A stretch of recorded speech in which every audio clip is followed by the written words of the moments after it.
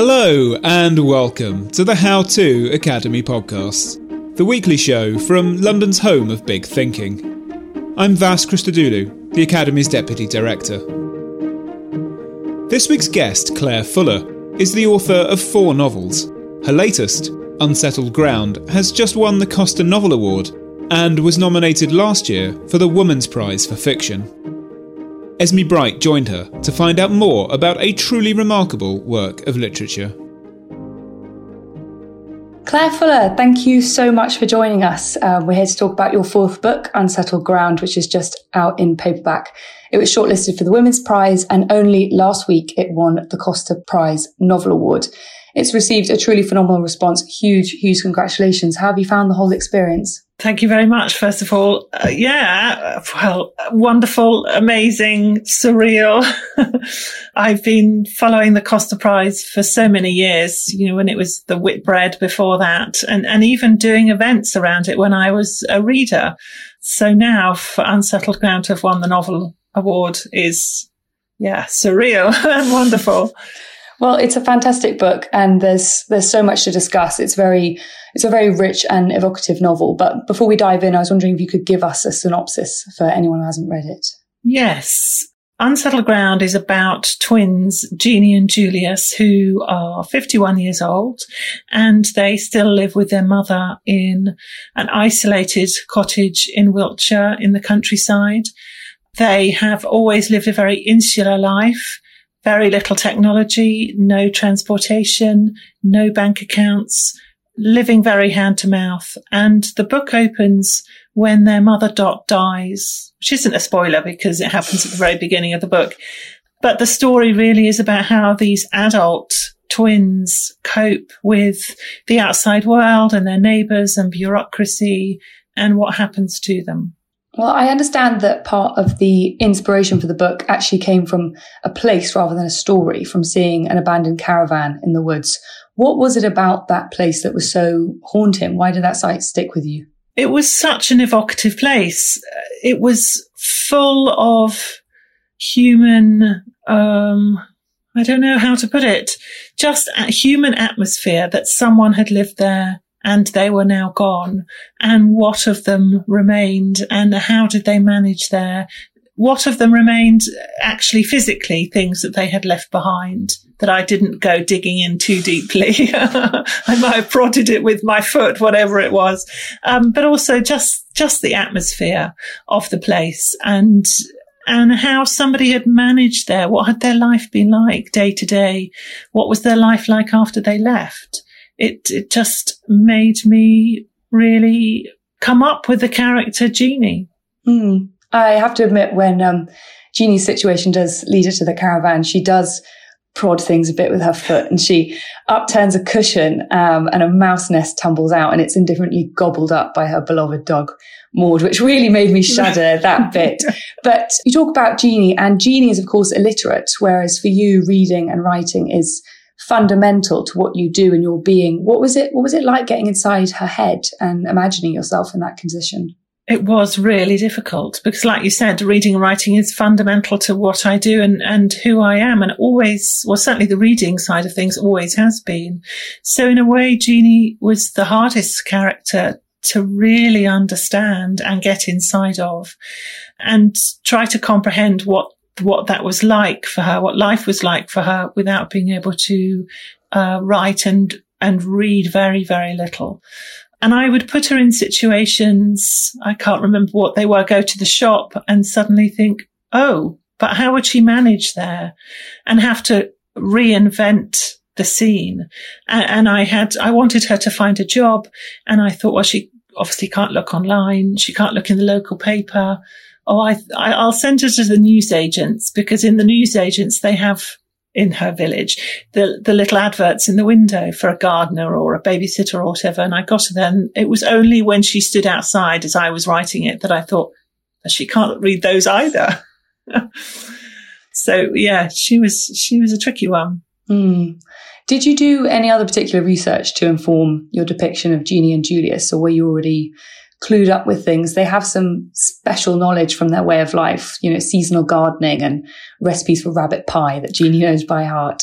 The gardening wasn't too bad. I have owned an allotment in the past. I've designed my own gardens and grown lots of vegetables. So I had to check the seasons for things and when you might plant those particular seeds. But most of it, that was fine. But there are some hospital scenes in the book, and they took an awful lot of research. And I also wanted to make sure that, I was writing about these people who live a very, very different life to any life I've ever lived. And it was really important to get that right and to write about it sympathetically and not judgmentally. And it wasn't possible to go and ask people who live in that way what their life is like. That just was not appropriate. But I did manage to find somebody who'd been a community nurse in that area, in the actual area where the book is set. And of course, she also couldn't tell me any of her particular details of the people she'd looked after, but we did have lots of conversations about rural poverty in general and the things she had seen in general to confirm the type of things that I was writing. You mentioned rural poverty there, and the way that Jeannie and Julius live, they live hand to mouth, off the grid, and they essentially survive at the mercy of the seasons as well. And descriptions of their life might strike people as somewhat Victorian, coming out of something from Thomas Hardy. But do you think that we've lost sight of rural poverty in contemporary fiction? I really think we have. When I was writing the book, and I do this for each book, I tried to find other novels set in the time period and the situation that I'm writing. And so I was looking for fiction about rural poverty in England in the current day, and I didn't find any. So I think we have lost sight of it in fiction. It is mentioned sometimes in the news in terms of phone boxes being removed and libraries shutting and things like that, and how that affects people who can't get into towns and cities. But it's not really featured in literature, I don't think. Was it a social issue that you knew you wanted to put a spotlight on, or was it that you saw the caravan and the rest came from that first sight? It was very much the caravan. Jeannie arrived, her mother arrived, her brother arrived, and I understood their situation, and I understood, therefore, it was rural poverty that was their biggest challenge. I never really start with a theme or a subject that I want to discuss. It emerges as I write, really. Well, you dealt with their lives very sensitively and intelligently, and I was also struck by the way that you presented their situation with warmth, but without any nostalgia. And do you think that this vision of country life and, living off the land and being at one with nature, that nostalgia can be a bit dangerous? Do you have any thoughts on that? Dangerous, I don't know, or just it's easy to imagine the countryside as an idyll, as a lovely place. Even if you live in it, maybe it can often be seen like that, lovely country walks with the dogs and welly boots and Range Rovers and village shops and country pubs and all those lovely things that if you live in a town or a city or often even in the countryside, we do enjoy. Lots of us do enjoy, but it's not all like that. I know that it's not all like that, but the rest of it is hidden, I think. In some of the events that I've done, I've spoken to teachers in rural schools who have said, especially in lockdown, it became apparent how little technology, for instance, there was in some of these homes and how children didn't have access to computers. And so when they were being taught at home, there was no online learning for them. And that kind of thing I think is hidden. It's interesting you bring up lockdown as well. I wonder, did you write this pre-COVID, and have you imagined Jeannie and Julius, what would have happened to them during lockdown? Yeah, it was well pre-COVID. Yeah, yes. I think I finished it in something like 2019. What would have happened to them? Well, if you kind of imagine them in COVID with their mother still alive, actually they probably would be almost quite well prepared in a weird way, because they were used to being alone. They were used to growing their own food. They were used to their own company, making their own music at home. But post-COVID, I'm really not sure how they would have coped. It would have been a big struggle for them. Speaking of community and COVID, lots of people are talking about banding together. But while Jeannie is a very strong character, part of her circumstances does make her vulnerable. And there are some really heartbreaking moments in the book when members of the village take advantage of her as she slides into poverty, while others, there are acts of kindness that shine through. How did you set about creating that community? And is there something about that, village, sometimes pitchforky mentality that intrigues you? Oh, village life really, really intrigues me. And the eccentrics that you still find in villages and how people in villages view them, and the village gossip and the village grapevine and all that community, which you don't find very much usually in cities, although it is quite interesting during lockdown how that has changed somewhat. So the street I'm in, I'm right at one end of it, and if I walk into town, I walk away from the street. So I never really knew my neighbours. I've been here for 16 years, but during lockdown, we all joined a WhatsApp group and we all chat, and now we all know each other. I know I'm going off the subject, but it becomes a little bit more like that, a little bit more villagey, because we now know our neighbours more. But there are so many stories kind of ripe for the picking, I think, in village life, in that community life, and how people see each other, and the assumptions they make, I think, is also quite interesting. When somebody is a little bit different from everyone else, we all make some assumptions about them. Speaking of assumptions, there's a question that recurs through the book, which is about what it means to be against nature, with villagers gossiping about two adult siblings that shouldn't be living together. And then Jeannie, who goes to live with Bridget at one point and just thinks that life of plasma tellies and frozen meals is just horrific. But the relationship between Jeannie and Julius, how did you set about writing that and their closeness in a way without judgment?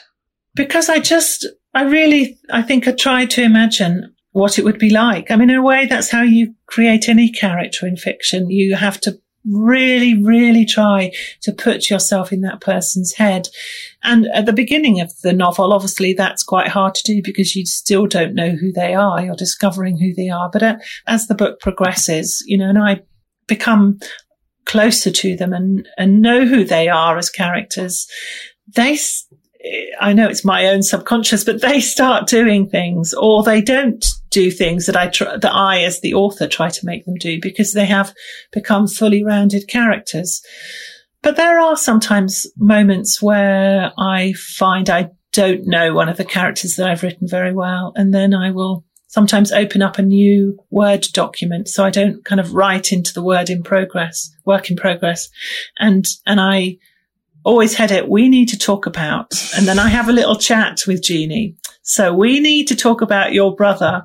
And I have a written conversation with her, and I ask her questions and she replies, and I learn about her more that way. And I do it for all characters that or a scene that I'm a little bit iffy on, and it obviously taps into my subconscious in some way, and that get to know them better. Gosh, what an imagination you must have. That's fabulous. I love the idea of margins full of interviews with your characters. But Jeannie does she has a special quality, and there's a moment which I really loved in the book when she's in a very typical clinical register office waiting to obtain the death certificate of her mother, which, as we said, she also can't even read. But she notices that on the wall, you write, there's a large painting of flowers in a vase. Lily of the valley and roses, flowers that don't bloom at the same time. She's different and she doesn't fit in the usual way, but her oddities mean that she notices other things in the world that others don't. And I wondered if that was a quality that you recognise in yourself as an artist and a writer. It's hard to say, isn't it? Because I only know my own head. I know that I think I am quite an observant person, and I do, or maybe it's just nosy, I don't know. I do try to overhear conversations. And if I see someone walking down the street, I actually do kind of describe them to myself and wonder where they're going and where they've been and who they're seeing next. And I'm always kind of inventing little stories for people that I see and places that I go. Yeah. maybe. Well, the death of their mother, it tumbles the twins into the present. They're forced to confront how they've been left behind by their peers and catch up with the modern world. And I wondered if writing the novel changed your own perspective and your own views on modernity and how we're living our lives at the moment.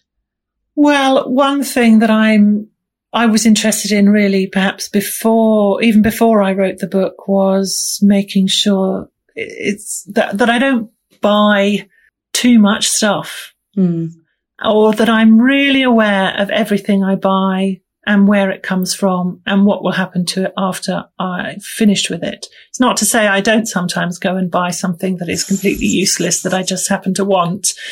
I'm sure we all do that probably far too much, but I do really try to do it consciously. So in that way, I keep my mobile phone for as long as I possibly can until the manufacturer no longer supports the operating system, because I do find that there's something wrong in wanting new things for the sake of new things. Although, as I said, we do all do it to a certain extent. So that kind of lifestyle has always been important to me. Hello, it's Vas here. One of our all-time favourite guests at How To Academy is back. Yuval Noah Harari's next book tells the story of how information networks have made and unmade our world. Nexus, a brief history of information networks from the Stone Age to AI, is out in September and available to pre-order now.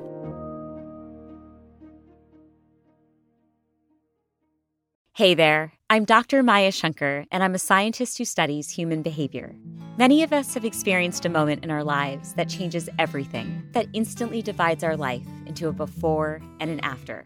On my podcast, A Slight Change of Plans, I talk to people about navigating these moments. Their stories are full of candor and hard-won wisdom. And you'll hear from scientists who teach us how we can be more resilient in the face of change. Listen on the iHeartRadio app, Apple Podcasts, or wherever you get your podcasts. There's a very poignant moment when Jeannie takes out the tin which holds the family savings and swirls her fingers around and counts only £3.50. And imagine getting into that mentality of your characters must have changed ways that you see certain things. And there's Claire McIntosh. She is on the front cover of your beautiful book. I actually want to talk to you about the cover in a minute, but she described the book as pitching the perfect balance between beauty and melancholy.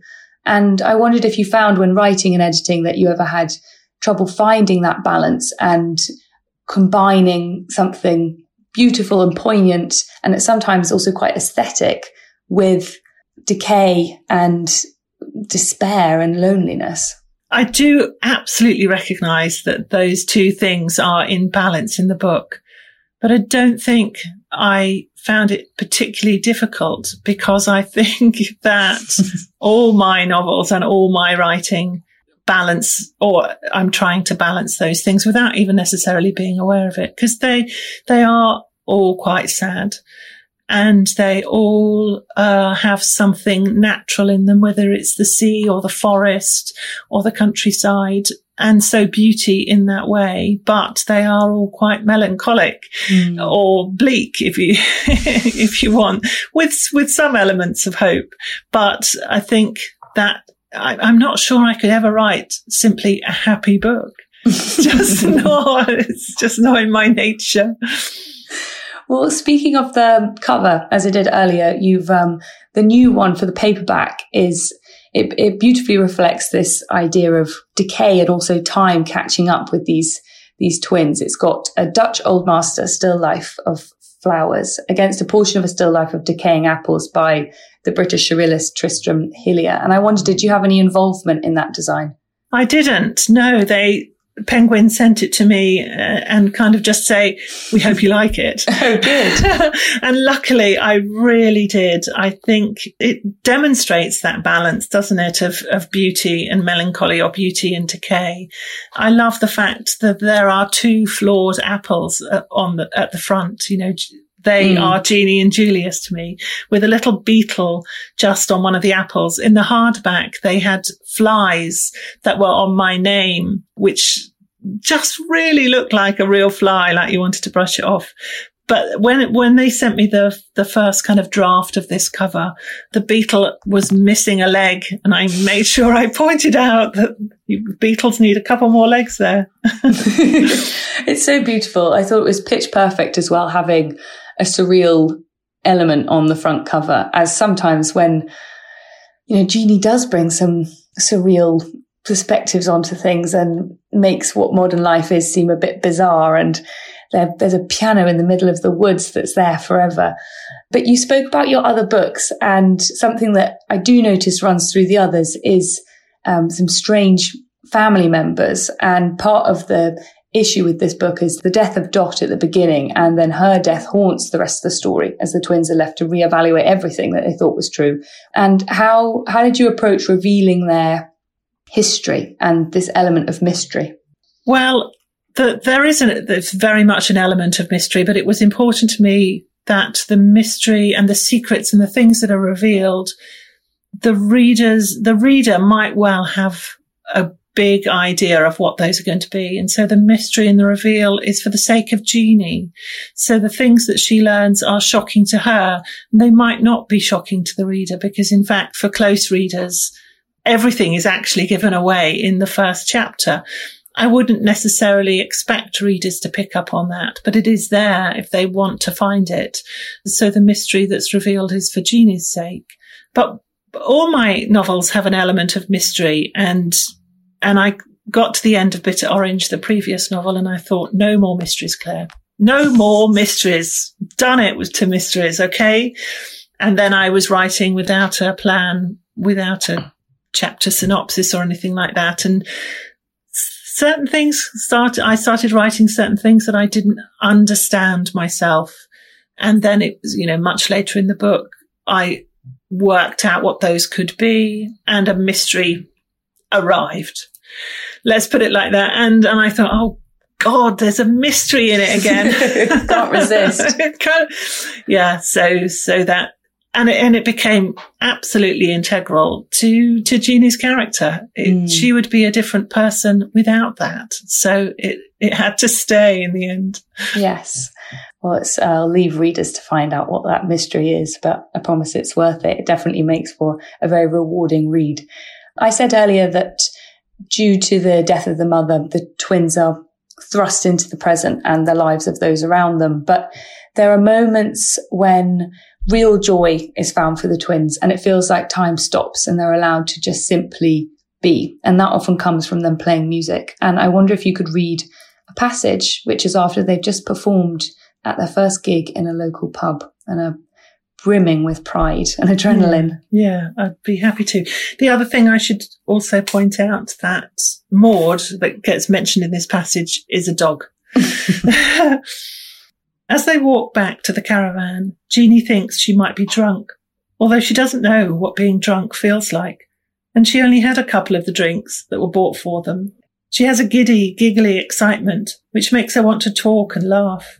She and Julius debate each song they played and the audience's reaction, singing snippets loudly and shoving each other about. There is a full moon, and by its light the wasteland is transformed into a charming spinney. The rubbish is invisible, and only the trees and bushes in black and white remain. They stop by the piano. Rain has crazed and flaked the varnish. Water has penetrated the top and the key lid. Some notes don't play, and those that do have a hard quality without resonance. But Julius puts his fingers on the keyboard and they sing nonsense songs together. There was a frog living in a well, and The Herring's Head, songs they sang as children with their parents. They belt out the words, making up those they've forgotten, unconcerned about the missing notes, and stopping only when Maud's excited barking from inside the caravan becomes too frenzied to ignore. Oh, it's beautiful, them just playing with abandon under the stars in the middle of a wood after all this hardship. It's incredibly important to Jeannie and Julius. How would you describe the role of music in the book, and why did you choose to weave it into their stories? It is really important, but it did come accidentally, almost like everything else, really. I try to work out a playlist of music that I want to listen to when I'm writing. And often it's a whole artist's work or a few albums. with Unsettled Ground, it came down to 2 tracks in the end. So for 2 years, I listened to 2 pieces of music. One was an old English folk song called Polly Vaughan. The version I listened to was sung by Tia Blake.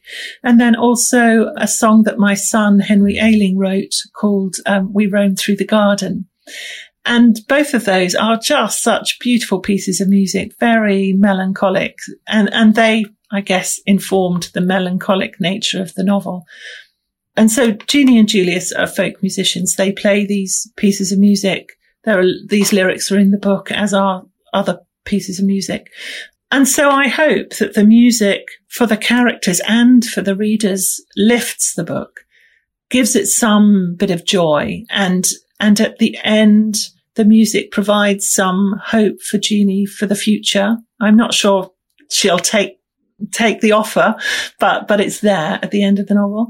And also a couple of other things for music. So Jeannie, who, as you said, is illiterate, I think that her skill with playing the guitar demonstrates that she is not a stupid person. Traditional education has failed her, or she's failed it, but she is a very clever, talented person, capable of great learning. So the music, I hope, shows that. But it also is a way that for Jeannie and Julius to communicate together on another level. So at Dot's wake, Jeannie starts playing as a means to call Julius to her. So there is that kind of communication going on as well. There's a beautiful moment when she can hear him playing. She's on the street and she can hear him playing in a window. And you describe it as, I think it's achingly sweet, like a pear drop caught in her throat.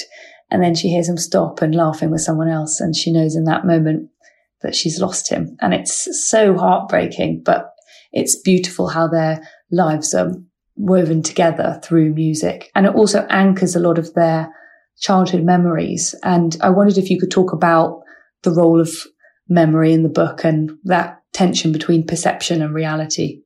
Yeah, there's a lot of stuff about perception and reality, especially around Dot, because she dies at the beginning of the novel. And so she is not on the page. We can never really hear her speak. We can only have her children's memories of her and other people in the village, their memories of her. And I was quite interested in how that would work and how it works after somebody dies when people talk about them and they're often what they say about them is always positive. And it starts that way with Dot. Everybody says positive things about her, but gradually it comes out.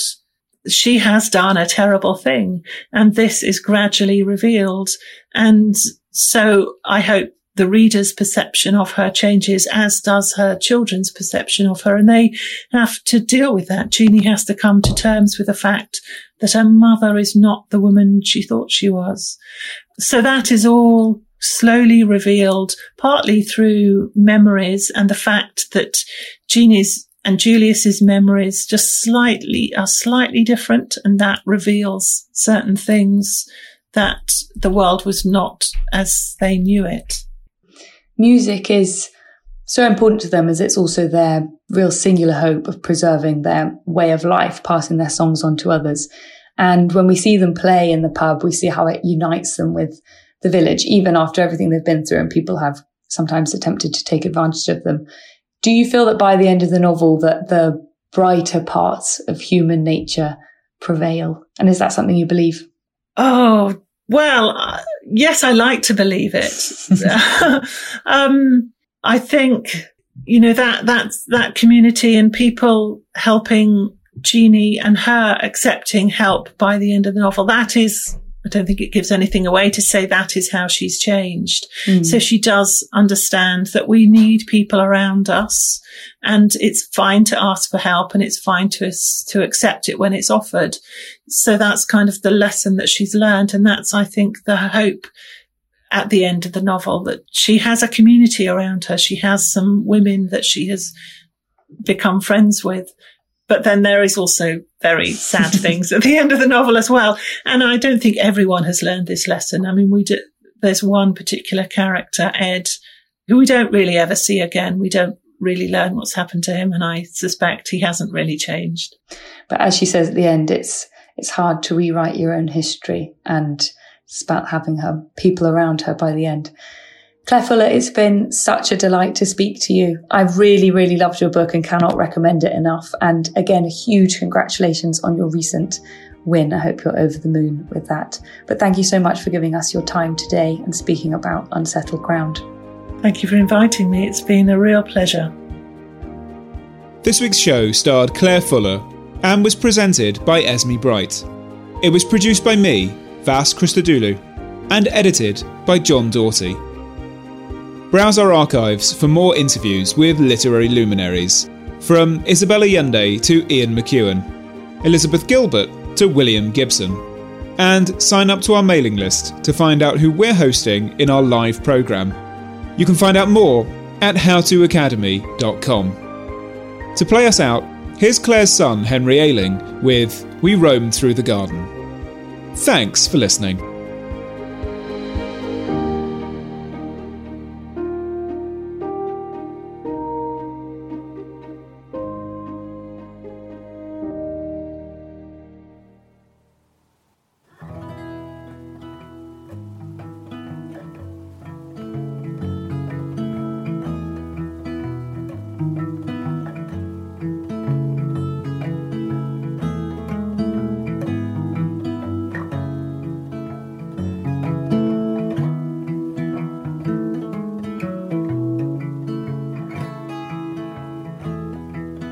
Roamed through the garden,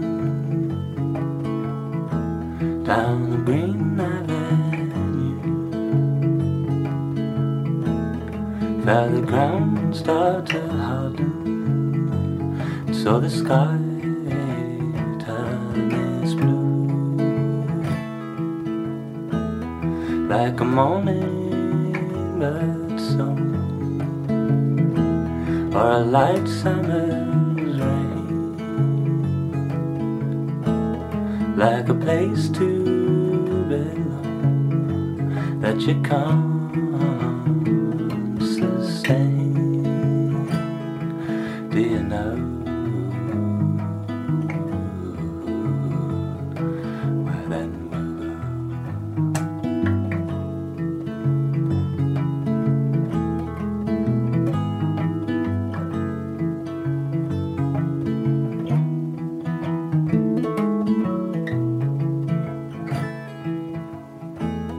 before our singing is through and our voices lie broken, before the silence speaks true and all lies we let have spoken, for here we would stay with all that we borrow,